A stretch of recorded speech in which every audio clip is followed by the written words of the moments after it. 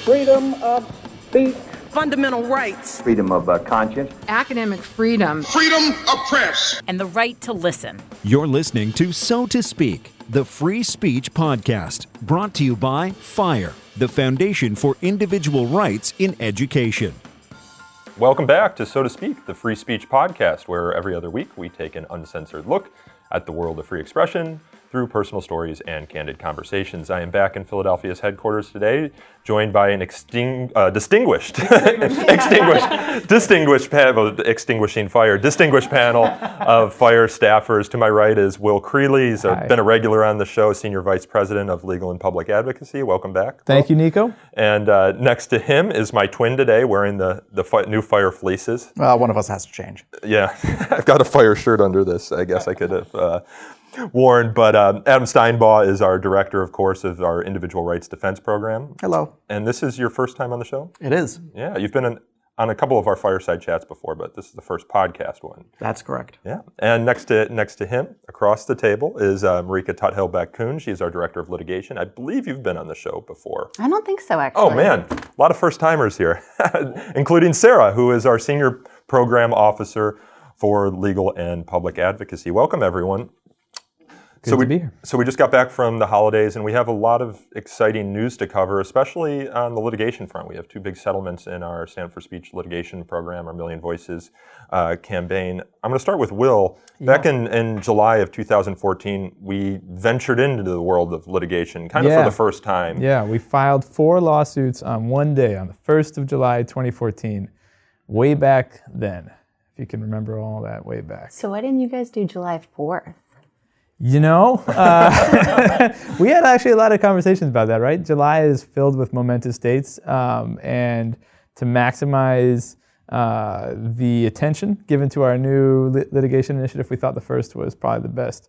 But there was a lot of discussion about it, as you can imagine. Well, what was the purpose of the litigation program? Well, you know, when we first started to discuss it, we examined FIRE's traditional hesitation to litigate. And our thinking from the beginning, from way back, since before I was at FIRE, was that if we sue, schools will not want to engage with us outside of the courtroom. And we valued the opportunity to persuade schools about their wrongdoing or their rights violations privately. And we still do that. Yeah, without the gavel hanging above their heads. That's right. But a lot of them thought that we litigated regardless. Well, we did begin coordinating litigation in some instances prior to launching our Stand Up for Speech litigation project. But when we decided to start litigating cases and specifically sponsoring litigation in a kind of focused and programmatic way, we did so because some schools were just persistent bad actors, right? Some schools did not want to be persuaded, refused to engage with us. And the rights violations we saw were so bad that we thought, you know what, we need another tool. And why were they unwilling to engage with us? Is it the fact that they would just do the liability calculus and they thought that there's more likelihood that they would get sued for perhaps being under-inclusive on harassment issues? Yeah, sometimes in the harassment case, you'd say you'd rather have the First Amendment lawsuit or risk the First Amendment lawsuit than the harassment lawsuit. Because the harassment lawsuit perhaps is more likely than it's more likely. Yeah. Or there's a public relations calculus too. You can say, you know what, free speech just isn't big news, so we'll take the publicity hit in order to censor critics or dissidents or oddballs or whomever, you know, the wide variety of First Amendment plaintiffs. And I mean no disrespect to oddballs, critics, or dissidents. In fact, we love you. We need you to keep doing the work that we do. So, you know, I think that it just was another arrow in our quiver as an advocacy group, and it's been an effective one. Yeah, so what just happened let's set the scene. What are the facts at Chicago State, Marika, if you want to kind of go over what happened there? It preceded you. In many ways. This is a 4-year-old case. It was filed the year before I came to FIRE. So it's been going on, and the underlying facts have been going on since preceding 2014. Mm-hmm. This is a case of pretty much just straight up censorship of criticism of a university administration. This is Chicago State University, the former administration of former President Wayne Watson, who's kind of infamous now. In the subject of many lawsuits. Yeah, the subject of many, many whistleblower lawsuits. Expensive lawsuits. Yeah, that have cost the university quite a bit of money over the years. So there are several. There are plaintiffs in the case, or two professors who started and wrote vociferously on a faculty blog called CSU Faculty Voice. It was called the CSU Faculty Voice. And then they just used it as, their outlet for raising their concerns over the perceived corruption and issues with the administration. And the administration got really pissed about this and basically just started going after the blog and trying to get it shut down. First, they sent a letter saying, oh, by the way, you're violating our university trademark, so you have to shut down the website because you have pictures of these hedges at the front of the hedges. The iconic hedges from campus that I think they had just taken a picture of that say CSU and put it on their as the header on their blog, and the school wrote and said, no, that's violating our trademark, so you have to take it down. By the way, this is also violating our standards of civility and professionalism, so you also have to take it down for that reason. And there was a cyberbullying policy in there. They actually adopted the cyberbullying policy as kind of a way to try and go after the two professors who were plaintiffs and the blog. So yeah, that was after the two professors were basically, forget you, we're not taking down our blog. Can I just quote from that cyberbullying policy, because this is so bad. It says, it banned any communication which tends to embarrass or humiliate. And, if that's the standard, you might as well just shut down the whole damn internet. Well, in this case, it was applied outside of... Right. They cited something that one of them said in person. In person, yeah. It was the then human resources head at CSU filed a complaint against one of the plaintiff professors and for violation of the cyberbullying policy for something he said in person that allegedly offended her. Is this a unique case? How often do we see these sort of trademark policies abused? Adam, do you get a lot of case submissions on this front? I think we're seeing more of them. I don't know if it's a blip on the radar or an increasing trend, but universities are institutions that are concerned about protecting their intellectual property. And they can be overzealous in that at times, and they can also view intellectual property as a tool to show critics that they are responding to offensive speech or offensive groups. So, for example, this year we saw the University of California, Los Angeles assert its trademark rights against a National Students for Justice in Palestine event that was happening on campus. And we also saw them go after a critic of the university who was running a website criticizing the university and had pictured one of the buildings on campus. And the university wrote to him, and they were suggesting that the picture of the building was part of their trademarked image. I mean, is there any veracity to that? I mean, in this case, we're talking about public universities that I'm assuming you can take pictures of from the sidewalk. I mean, do they have hedges you can take pictures for example from the sidewalk? The trademark law recognizes that you can use your First Amendment rights to criticize the marks and to use marks in a critical context. It's different if you are, for example, selling products with the university's logo or something on it. That might be a bit closer to the line, but if you are criticizing the university and you are employing the marks of the university, that's, for example, a university's name is often trademarked. You can't really criticize a university without being able to use their name. Otherwise, any news outlet that reports on a university would be violating the mark. Exactly. So you have to have some ability to use the mark as a path to criticizing them. Or even just discussing exactly some things that happen there. Okay, so the case is settled now. What happened? Yes. Yeah. So it was I'm not even going to go into what happened in the litigation itself because we would all fall asleep immediately. There's a reason it's a 4-year-old case. Case it's just kind of been dragging on forever and ever and ever. For various reasons, but it was proceeding. It was still proceeding, and eventually CSU recently we negotiated a settlement with them.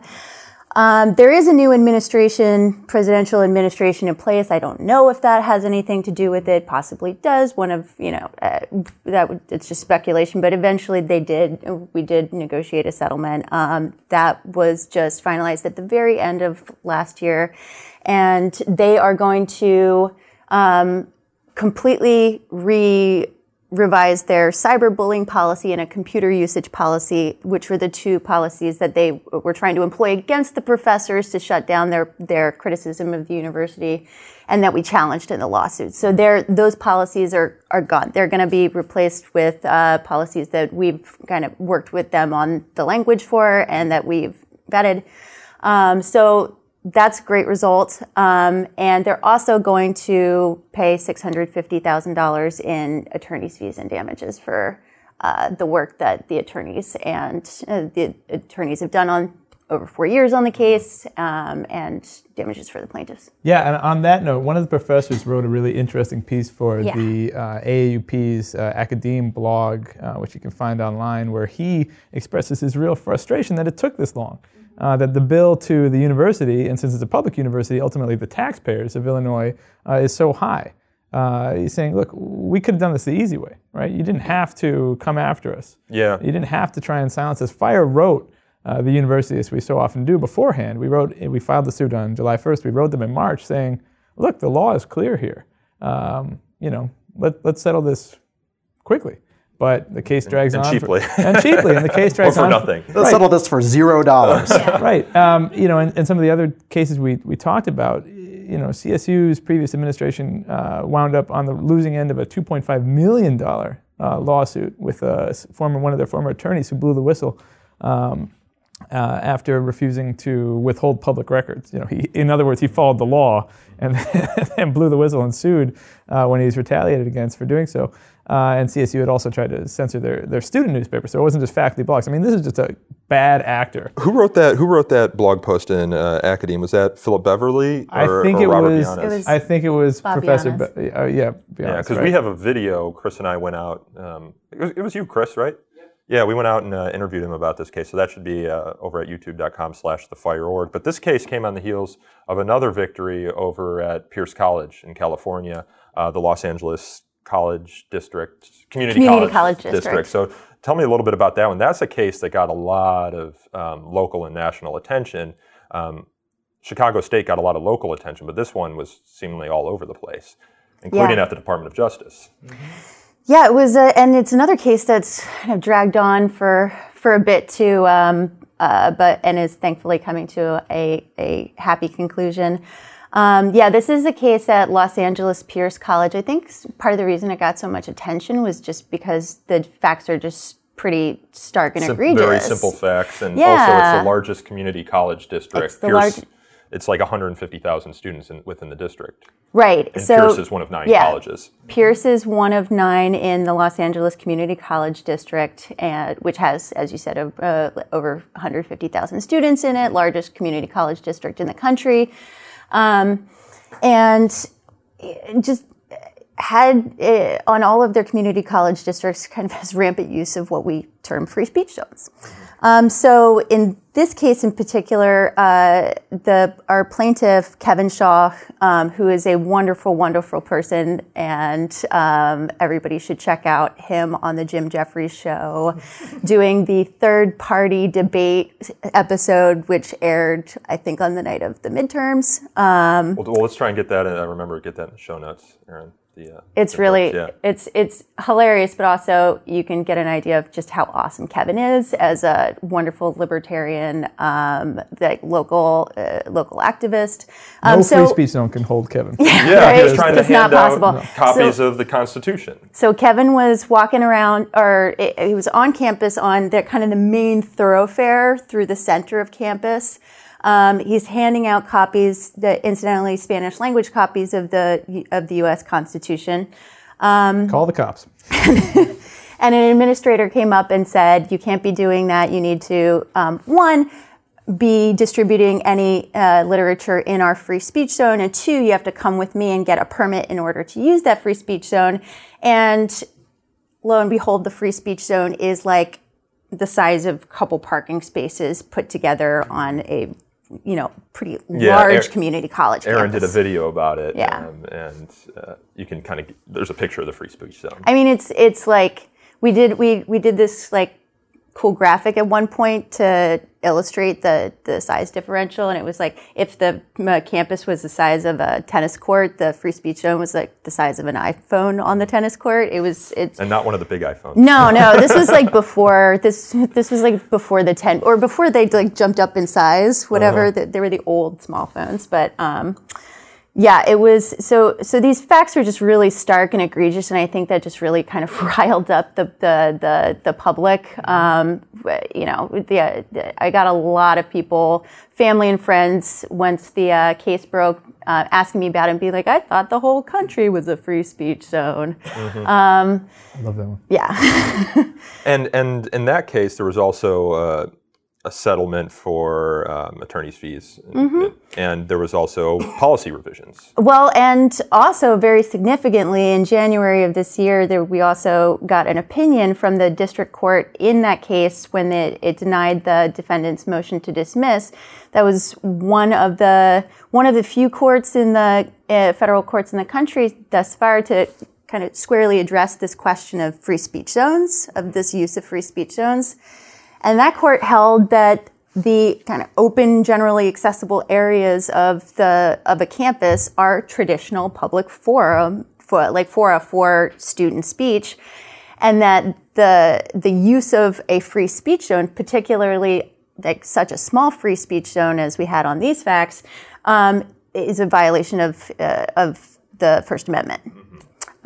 So that's huge, because that case, that opinion then reverberates out through both the that district, federal district, but also the rest of the country. So that puts other schools on notice that their free speech zones do implicate the First Amendment and are opened up to challenges insofar as they're restrictive and don't allow for speech in open areas of campus. Right. So I want to circle back to you here, Will. Stand Up for Speech litigation program. We still have a fire legal network, right, where we refer cases. So if we have a lot of attorneys who listen to this show, how do they sign up for that legal network? I'm glad you asked me. Well, one of the fun things about litigating now in-house and having Marika and Bryn do the work that they've so successfully done is that they get to team up with Fire Legal Network attorneys, and it's a national volunteer network of attorneys who care about student and faculty civil liberties. You go to our website, you sign up, I send you a warm welcome letter, I add you to our list, and if we get a case that aligns with your interests and is in your jurisdiction, we'll give you a shout. And if you want to work with us on a case, we can make it happen. Or quite often we get cases that for one reason or another aren't a fire case. Maybe they involve a grade dispute, maybe they're high school cases, maybe they're looking for something that's outside of our mission. In those cases, I will also refer to the Fire Legal Network to see if, hey, you're an attorney, you're interested. This one isn't for us, but maybe it is for you. Yeah. And I quite often do that. I just have to give a shout out Yes, to our thank you. co-counsel Yeah. in the Pierce case. Beat me to it. Arthur Wilner, who The great Arthur Wilner. the Thank you, great Arthur. Arthur Wilner from Leader and Birkin in Los Angeles, who has just been such a fantastic partner to work with throughout this case, and has also taken a number of our cases in the past. He has. From our legal network referrals. Yep, successfully won a case before we were litigating for an instructor at Antelope Valley Community College, also another college in California. Yeah, so it's great. So Legal Network, if you're an attorney, you're listening to this, you want to get involved in fire's work, sign up for the Legal Network. And to tease it on this on this podcast, on this show first, stay tuned for a relaunch of the Legal Network hopefully coming before the end of the year. But people won't have to re-sign up. No, you will not. Okay, no, good. you will not. We will relaunch it. It will be bigger and better than ever before. So stay tuned. So let's pivot from the court of law into the court of public opinion. We have Sarah here, who's been leading two really exciting projects for us this year, kind of new initiatives. And the most recent announcement is that we're getting involved in the International Free Speech Games. So what are we doing there, Sarah, and kind of what prompted our involvement? Sure. So for the past few years, we've been watching more closely the issues raised by satellite campuses, international So these are campuses agreements. like NYU that has... Sure, and NYU's one we'll talk about.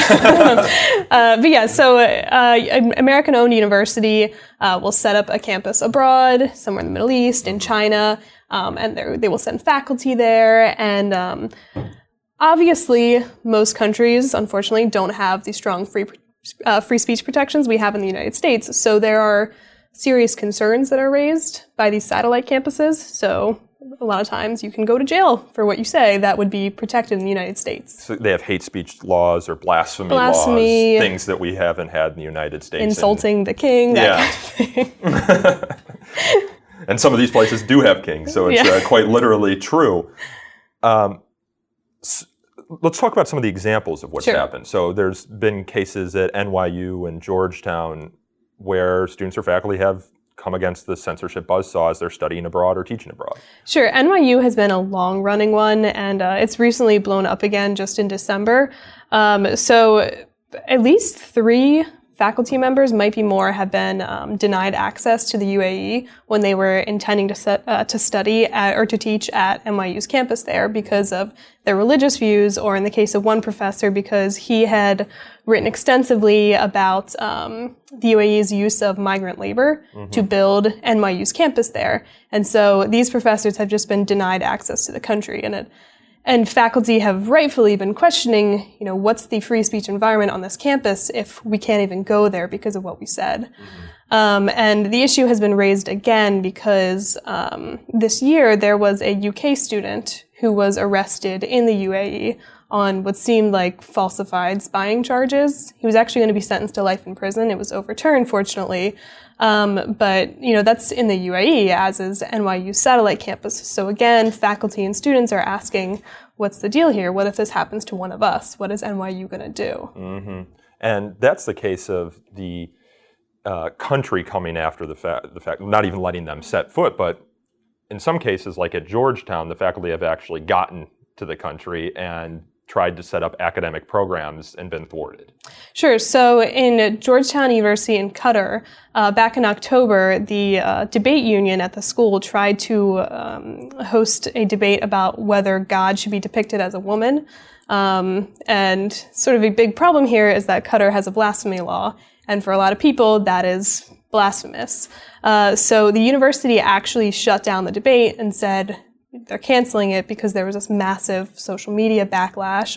There was a hashtag, I think it was Georgetown Insults God, and I think Georgetown was not pleased with that. And they originally said that these students didn't have permission to, for like the proper approval process, which is something we see a lot as a explanation for censorship.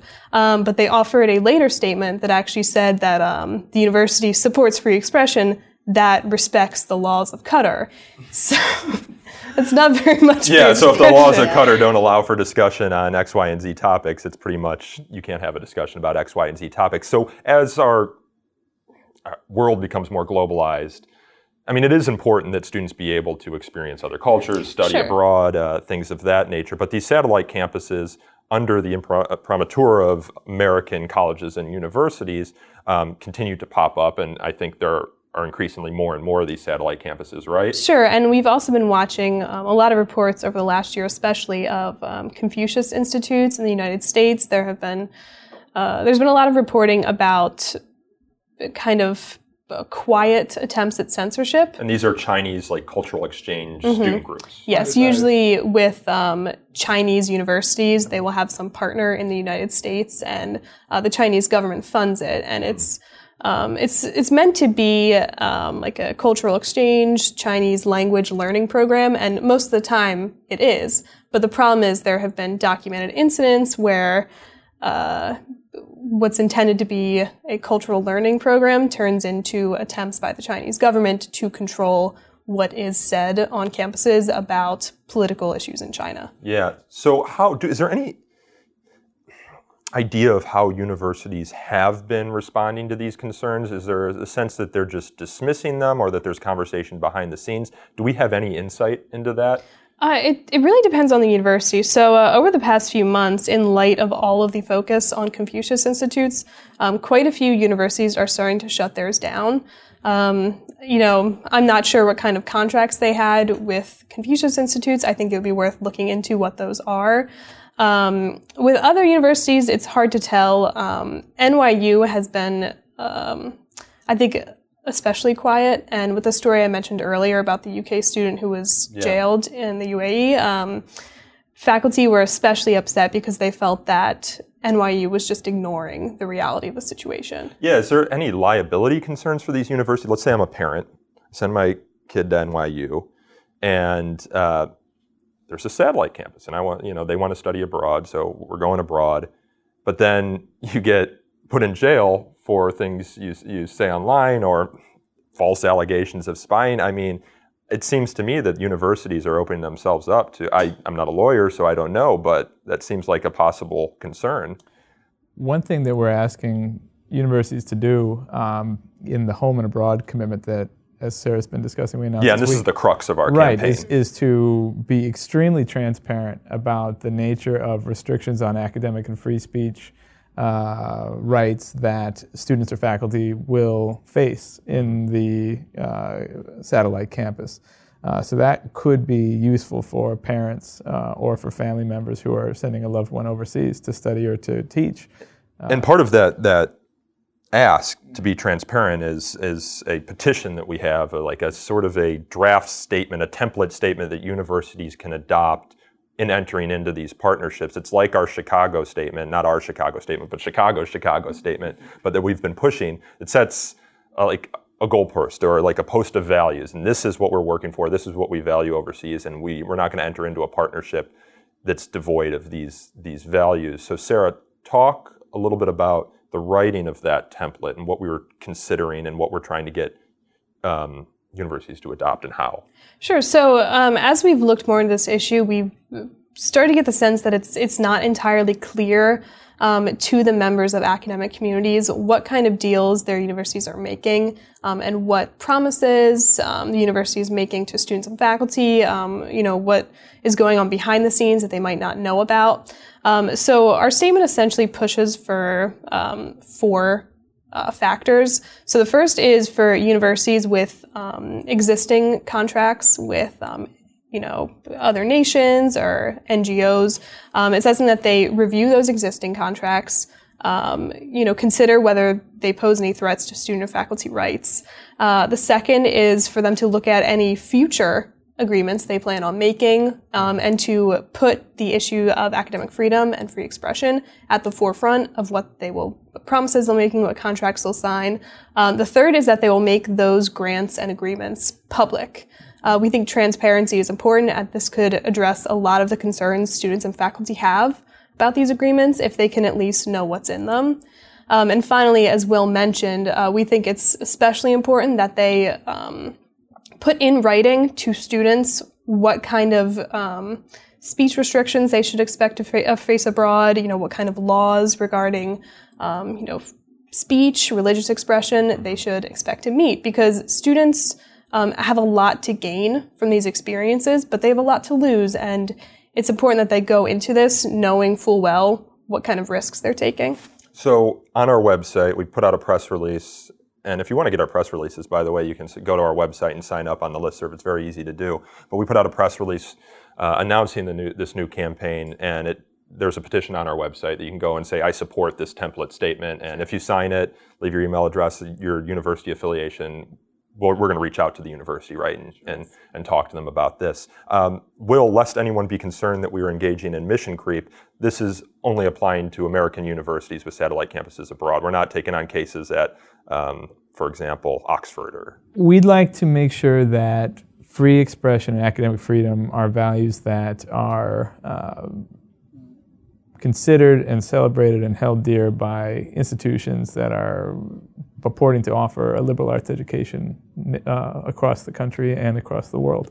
So right now, if you're a student and you go overseas and all of a sudden the school that is supposed to protect your First Amendment rights back at home is saying, well, not so much out here, you should get in touch with us. Yeah, so we're not taking on cases Right. outside the United States, but we've seen a lot of these issues popping up for UK universities as well, especially with expansion attempts into Egypt. So, we're encouraging UK universities to look at this as well, and if they think this is something statement can apply sure, anywhere. yeah. It's so not one dependent on the First Amendment. It's universal values of freedom of expression, academic freedom.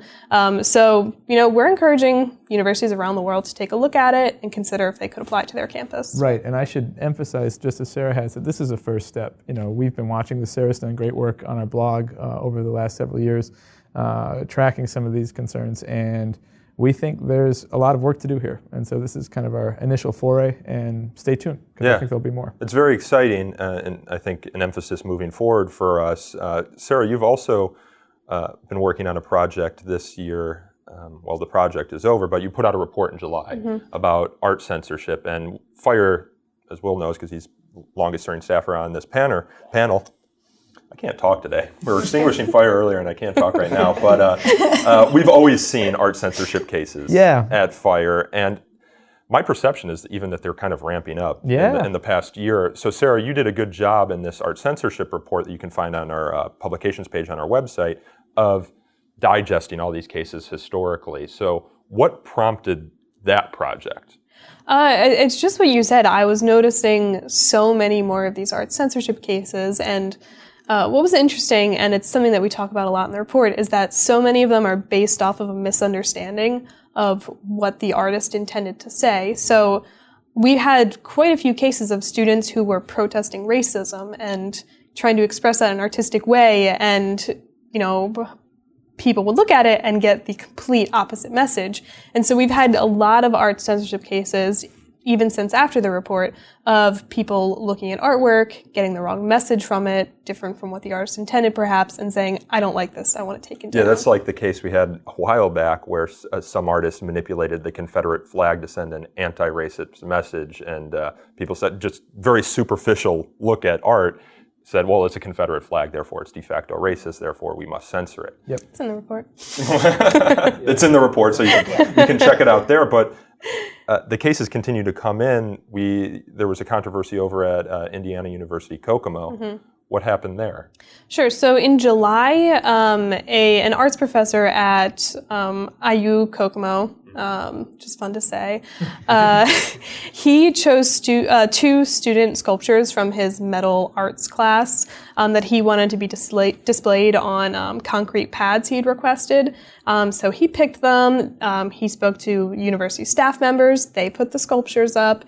He thought everything was good to go. And then within a week, they were taken down. The university didn't even warn him. They just kind of laid the sculptures outside the arts building. And he just had to find out that way. You dropped these. So sad as a visual. But so obviously he was kind of curious, like, what happened here? Why are our sculptures sitting in front of the door? So he met with an administrator, and according to the professor, Gregory Steele, the administrator told him, well, we had complaints from the community, and that's why it was taken down. Why on earth would anybody have complained about these particular sculptures? So yeah, one thing I haven't mentioned so far, it's one of the sculptures is a large neon pink sculpture that looks a lot like female genitals, and I guess that might have upset someone. It's a stylized. Yeah, it's not an explicit depiction. No, it's not explicit. It's, you can infer it. It is what it is. It's art. It's art. Visit the fire.org and see for yourself. Yeah, exactly. Make your own judgment. But the student wrote, she gave comments to media later on as the controversy became more public, and it was, really interesting. She said that she was dealing with a recent sexual assault, and this helped her cope with it, I guess kind of reclaiming her body and her idea of her femininity, and this was how she wanted to do it. The professor came to us, we looked into it, and we were like, that looks a little weird. So we wrote to the university, we expressed our concerns, and And we also issued an open records request asking, can you tell us about these complaints? They were cited to take down the sculpture, so where are they? This is something we've been doing a lot of lately, haven't we, Adam? Adam's probably filing open records requests right now. Yeah, right now. It's universities claim one justification for censorship. We call their bluff, file the open records request, see, okay, what are these complaints? They're public universities, so there are public records laws in many of these states, and there were no complaints, or very few. Yeah, so we got back a few documents from the university. None of them showed any existence of any complaints. We wrote another letter in December along with PEN America. They joined with us on this, on both letters actually. And by this point, these sculptures had been put back up. So we thanked IUK for doing that. We were like, that's the first step. You did the right thing. But again, you told the professor there was complaints. You haven't shown us any evidence, and now you're staying silent on them. So eventually we got a response from the chancellor at IUK, who told us that the university would be keeping the sculptures up through the end of the 2019 semester, which we're happy about. The professor is happy with it. What he wanted was his students to get their work back up. And so he's pleased, and we're glad it's back up. And the university also said that they're going to work on a policy for these art issues in the future, so hopefully that won't happen again. But hopefully it's a good one. Yeah, we'd love to stay tuned. to look it over. But one thing I noticed, and I wrote about it this week, is the administrator who the professor met with in August, who told him there were complaints, confirmed late December to media that there were complaints. So stay tuned. We'll put that case in the show notes so people can take a look at the art, and I'll update people if there's any update in that case. Rorschach test or whatever it's called with that. The Rorschach test? Yeah. More trends. Adam, I want to bring you in. There's been a couple of controversies, it seems like, at this point regarding porn filters. Now, did these discussions start happening at Notre Dame? Was that kind of like the place where people started to realize that universities were doing this? Well, this has been going on for decades, even before the internet. Well, I don't know if you can't really filter the internet before the internet, but this idea of keeping or of censoring adult content because it's obscene has been a long-running debate in the First Amendment. I mean, it goes back to the days when the Postal Service would take magazines out of the mail. Laws, the Comstock laws. So today, or fairly recently, there was an effort at the University of Notre Dame by a student group that wanted to create a filter on their Wi-Fi network to filter out adult content. That we've also seen some indication that there might be a similar effort at, I believe, Harvard, but so far it looks like the universities have not been amenable to actually doing this. Except for one. It was reported this past week that I believe it was the University of Arizona. Adam's pulling it up on his computer. I'm sorry, it was Arizona State University, which had students had discovered that their adult content was being blocked there on the Wi-Fi there. And when a reporter inquired at the university about this, they very quickly removed that filter and explained that it was because during the summer they have students who are from high school or middle school on campus, so they limit what people can access during the summer, and apparently that bled over into the rest of the semester and just wasn't turned off. I think that raises significant First Amendment concerns because it is exceedingly difficult to train an algorithm to recognize what is obscene and what is not. It was famously said that obscenity, I will know it when I see it. Yeah, this is what Justice Potter on the Supreme Court. Justice Potter Stewart. Yes. Yeah. So, if a Supreme Court justice can't recognize it, I don't think our technology is advanced enough to decipher whether or not something meets the test for legal obscenity under the First Amendment. That and people use, if you are an academic and you are going to study what might appeal to people's prurient interests, you might wind up researching adult content, and you might have to access that. So when universities place these filters on their internet services, that limits the range of material that academics can access. This isn't the first time that porn has come up on college campuses this past year. There's also the issue in the University of Wisconsin system, right, where the professor invited a former porn star to campus to speak on like health issues. The chancellor invites a former adult film star, now sex educator and activist, to speak at the University of Wisconsin lacrosse. Yeah, it was lacrosse. Lacrosse. They have a great track team, by the way. Yeah. I went and visited there. There you go. It'd be former track star Nico Carino. And so the chancellor uses some of his discretionary funds to bring this former adult film star, now educator, to campus to discuss issues around sexuality. I think it was as part of their Free Speech Week. Really? If I'm not mistaken. Does that sound right to folks? Think so. Pretty sure that's right. Pretty sure that's right. And for having the audacity to bring an educator to campus to speak about something controversial, this chancellor gets his knuckles rapped by the president of the University of Wisconsin system. In fact, it was more than just a knuckle rapping. He had a permanent letter of disapproval placed in his file. He had his use of his discretionary fund audited.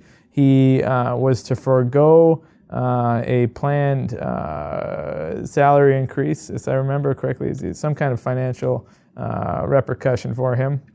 And in other words, long story short, he's kind of taken to the woodshed for bringing someone to campus to speak about something that some other person might not like.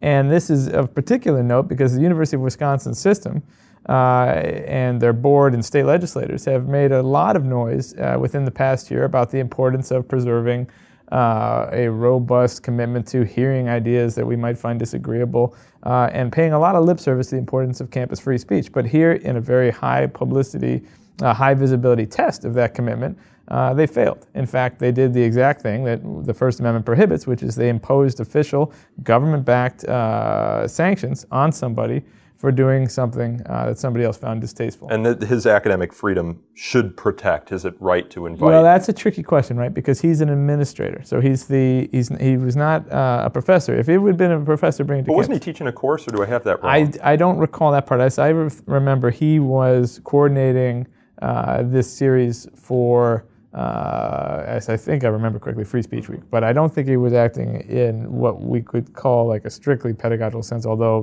bringing someone to campus to speak, you can make that argument. Anyway, long story short, just a really depressing, really embarrassing debacle for the University of Wisconsin, one that will surely cast a pall on speech, because here you have the president of the entire system calling out one of his lieutenants, right? Calling out the chancellor of this campus. If I'm a student and I think, boy, I better keep my mouth shut when it comes to talking about sex or politics or some other hot-button issue, because who knows what will happen to me? The chancellor just got or if you're a faculty member. Or, I mean, you say he's not a faculty member, but that was my next point, a lot right? of people invite people to campus to speak. Faculty member, department chair. I think if I invite somebody controversial, somebody who rocks the boat a little bit, or even somebody, as is kind of a depressing point here, somebody who has been involved in a profession that somebody else might think was immoral or otherwise objectionable. I mean, that to me really is one of the kind of most depressing parts of this controversy that broke out just before the holidays, is that there was all this emphasis on the person who was invited to speak, whose name I'm blanking on right now, and I apologize, being a porn star. Whereas she had this long, and very interesting career after that. Legal career. Yeah. I mean, and being Nina Hartley. Thank you so much, Adam. Getting old, man. I'm starting to lose it. But so you just kind of reduce this person to just a kind of a cultural cipher instead of thinking about what she actually said or had to say. And last note here, the chancellor of the lacrosse system, Joe Gow, who had been called out by the president of the system, issued I think, commendable response defending his action and making clear that he thought what he had done was completely within his rights and within the spirit of sifting and winnowing that the University of Wisconsin system famously commits itself to. That is, you take a lot of ideas, you sift and winnow through them to find the truth. That's the University of Wisconsin system motto, if I'm not mistaken, or one of their mission statements. And it's a famous statement. And it should be noted just how far from that statement, the university system strayed in this instance. So yeah, I got worked up about this one. It was a bad one. This is a classic free speech case for me, and a classic example of what administrators should not do. Yeah, we got on the topic of this talking, of course, about the porn filters. Adam, this isn't the only movement we're seeing happening with universities and the internet. There's also been some social media tracking that universities are doing that might implicate First Amendment concerns, correct? There is, and there's been some movement in the courts as well. So listeners or viewers, I guess. Yeah, both of them. Oh, I should mention, if you're a listener, we're video recording this, so you can go to youtube.com/thefireorg and check out what we're talking about and see Adam and I are wearing the same fleece.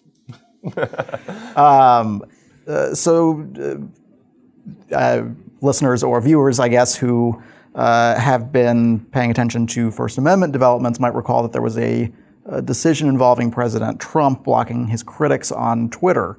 And the court there essentially held that that violated the First Amendment because the president is obviously a government actor, and they've opened up essentially a forum in the comment section below his tweet. So if members of the public are blocked from engaging with that forum, that violates their First Amendment rights. There have been a number of other decisions essentially saying that when government actors open up websites on Facebook and create forums there, that might also be a forum that is governed by the First Amendment.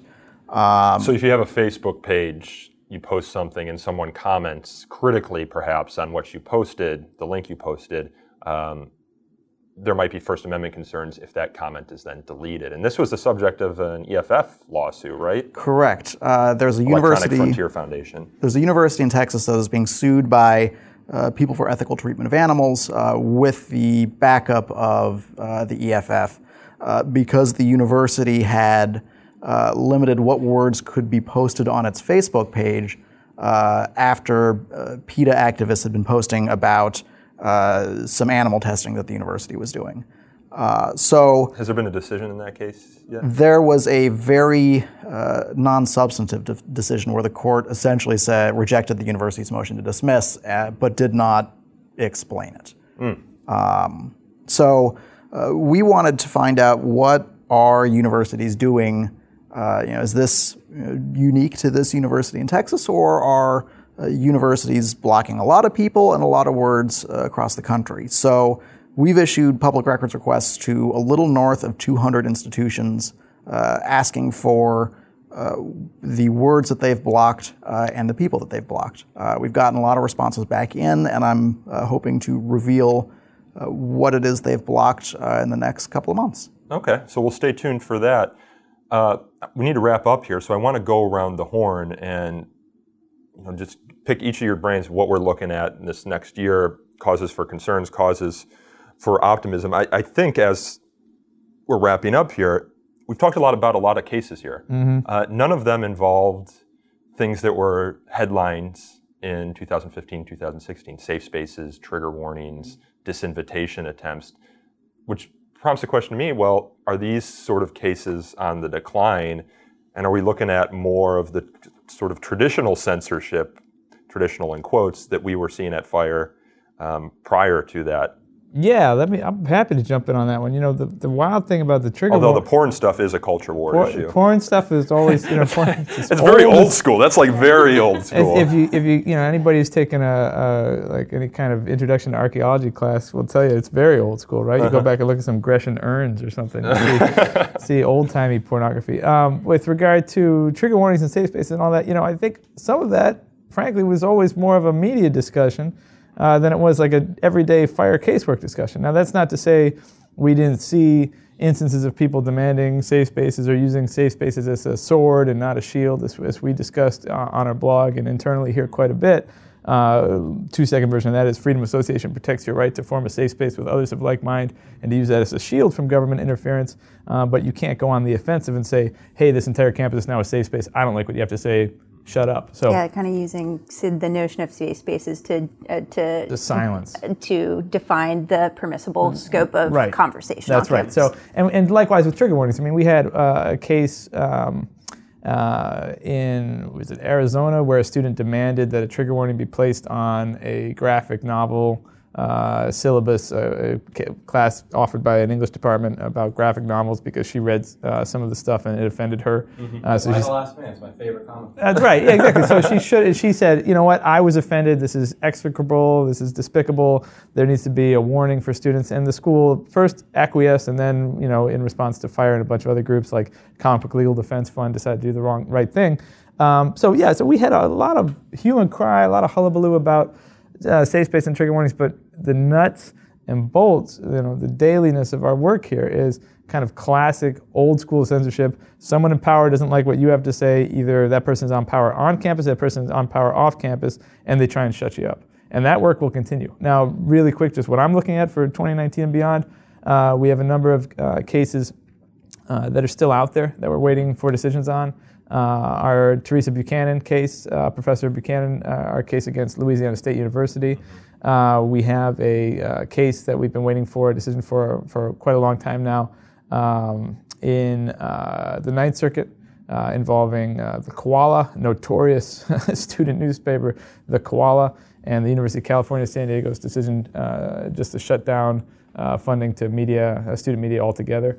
In order to shut off the Koala. Cutting off the nose to spite the face.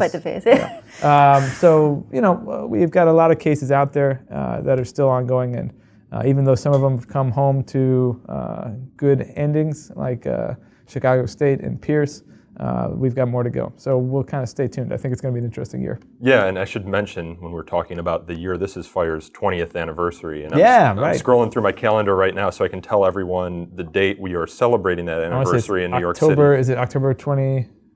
Guess. 29th? I got it. No, it's 24th. It looks like. I'm getting old, man. It's on my calendar as FIRE's 20th anniversary gala. I believe we have a webpage up on our website. Where you can go and get the details about that. I think it's at the Mandarin Hotel in New York City on the 24th. That's a Thursday. So our longtime supporters and new supporters, of course, we'd love to see you there. Yeah. So stay tuned for that. We'll be announcing keynotes hopefully sometime in the coming weeks and months. Yep. They should be exciting. Adam, I know you're tracking social media stuff. Is there anything else that you're seeing on the case intake front that we should be aware of? I'm watching two things. One, I'm watching student journalists because the student newspapers are facing not only financial pressure and addressing the way that printed newspapers are kind of on their way out, and they are trying to shift to online publication or some other way of getting the news out to a small community. And they also face institutional pressures from institutions that are increasingly mindful of their public perception and may try to impose limits on how students can report, how they can record, and who they can speak to. So that's one angle that I'm looking at. I believe we have National Student Press Freedom Day coming up here. Do you remember that? I think it's this at the end of this month. I believe it's January 30th. Yeah, January 30th. That's what I thought. That's a Wednesday. Will's looking it up. I am. You can chime in if we're wrong. But the other thing. The other thing I'm looking at there's this increasing tendency for people to identify professors' extramural statements, especially what they say online or in their academic work, whether inside or outside the classroom, as a way to portray professors or universities as particularly or too liberal or outrageous, or basically playing the game of look at what this outrageous professor said. Universities are again mindful of their institutional interests. In terms of a PR message, and they're also mindful of increasing pressure by legislators to cut their budgets. So you had this kind of dynamic that can emerge where a university, in order to undercut potential legislative pressure, will take action against a professor who attracts commentary via Twitter or... We saw this with Professor Mark Lamont Hill over at Temple University, Rhonda Giroir over at Fresno State, Jim Livingston at Rutgers, and then Lisa Durden over at it's a long Essex. County College. I think we're going to see more of that because universities view announcing an investigation or terminating someone or taking some type of action as a means of showing critics that they are taking action, even if they don't intend to follow through.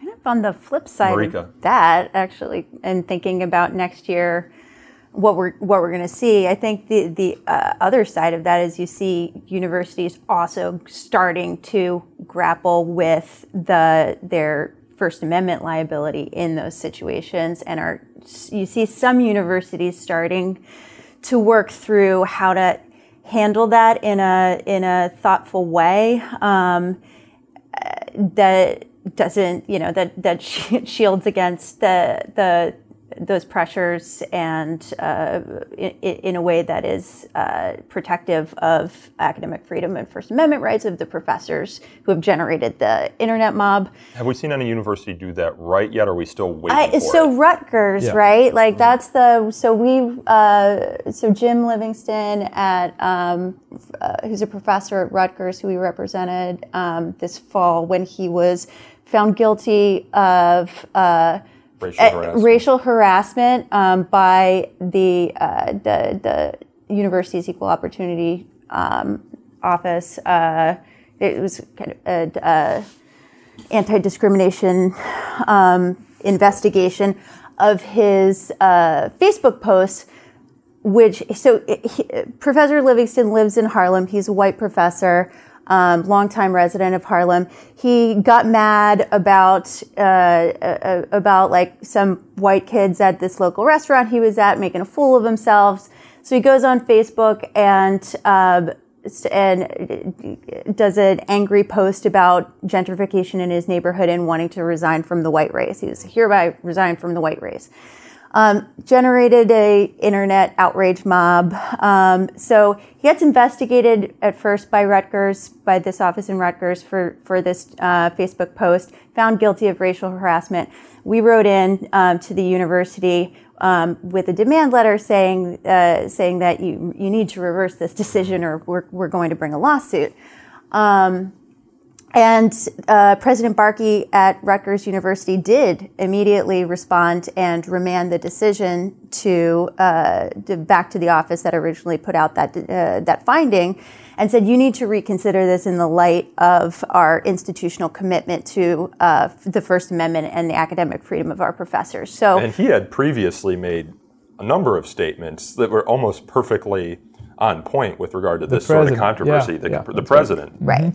Yeah. So, and he went, and President Barkey actually went a step further and said, we're in so many words, like, we're seeing this happen more often, so we're going to convene a committee of First Amendment experts to look at these issues when they come up. So when you have a faculty member who has gotten in trouble under university policy now in such a way that implicates their academic freedom and First Amendment rights, that decision is now going to, or that investigation is now also going to have input from this kind of expert committee of scholars and academics. Is that a model we'd want other schools to adopt? Well, I think it's a great idea. Yeah, it's a failsafe against the internet outrage mob, right? So if you got the outrage mob storming campus and saying, take action, fire this professor, you can say, hey, experts, can we do that? And they say, nope.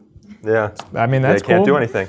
It's another letter we don't have to write. Right, exactly. And it's them. If you're going to, if the institution is going to purport to value academic freedom and its professors' First Amendment rights, then that's a great way to self-police, right? To say, here, like, let's bring in our own resources, and because they're using their own professors and law professors and whatnot. To help us look at these issues. Yeah, so we'll stay tuned on that front, see if more universities try and adopt that model as the internet outrage mob seemingly never goes away. So those controversies won't go away. Sarah, what about you? So this year, I'm just going to keep watching. There's a lot of universities being asked to consider their ties to China and Saudi Arabia, especially given the human rights violations going on in both of those countries. Yeah, in Saudi Arabia, there's a Jamal Khashoggi thing. Mm-hmm. So there's that, and with China, they're putting up re-education camps. So there's a lot of Which Fire opposes, right? Yes. I'm going to go on the record and say, you can say that. strong oppose. Oh, man. I don't know. I guess it depends on what the education is. Sorry, I just got fired. So those are bad. And Cue the outrage, Mom. so universities are being asked to consider their ties, in light of these issues. So we're going to see how they respond to that. I think it'll be interesting. And we also have some other projects that we're working on that will come out later this year. So stay tuned for those. Okay. Well, the three things I want to say before I close it out here. Again, 20th anniversary, October 24th. Check out our website. We're launching a new website, speaking of websites, hopefully by the end of the month. It might be next month. So it'll be a new, improved, different look and feel. And it'll have the 20th anniversary logo at the top. So that will be cool. It's sharp. Yeah. Yeah. And then also next month, we're having our annual 10 Worst Colleges for Free Speech list. Sharp. Yeah, also sharp. I'll just put that on the table. I'm not going to tease any of the schools that might be on it, but we just had a meeting yesterday, and we've got a pretty good idea of where we're going with that. So stay tuned. Mm-hmm. This podcast is hosted and produced by me, Nico Perino, and recorded and edited by Aaron Reese and Chris Maltby. You can learn more about So to Speak, as always, at twitter.com/freespeechtalk, or like us on Facebook at facebook.com/so-to-speak-podcast. We take email feedback too at so-to-speak@thefire.org. It's always good to hear from everyone and get your requests for questions or topics to discuss in future episodes, so please do that. And if you enjoyed this episode, I ask you every week to consider leaving us a review on Apple Podcasts or wherever else you get your podcasts. Reviews are probably the best way for us to get new listeners attracted to the show. Can I get in on that? Sure. If you didn't like anything that you heard or you liked it, you can also email me. I don't get enough emails. So will@thefire.org. I'd like to put myself out there. Yeah, and if you were going to email me with any criticism, you can just direct those to Will. Send it right over to me. Yeah. But until next time, thanks everyone again for listening.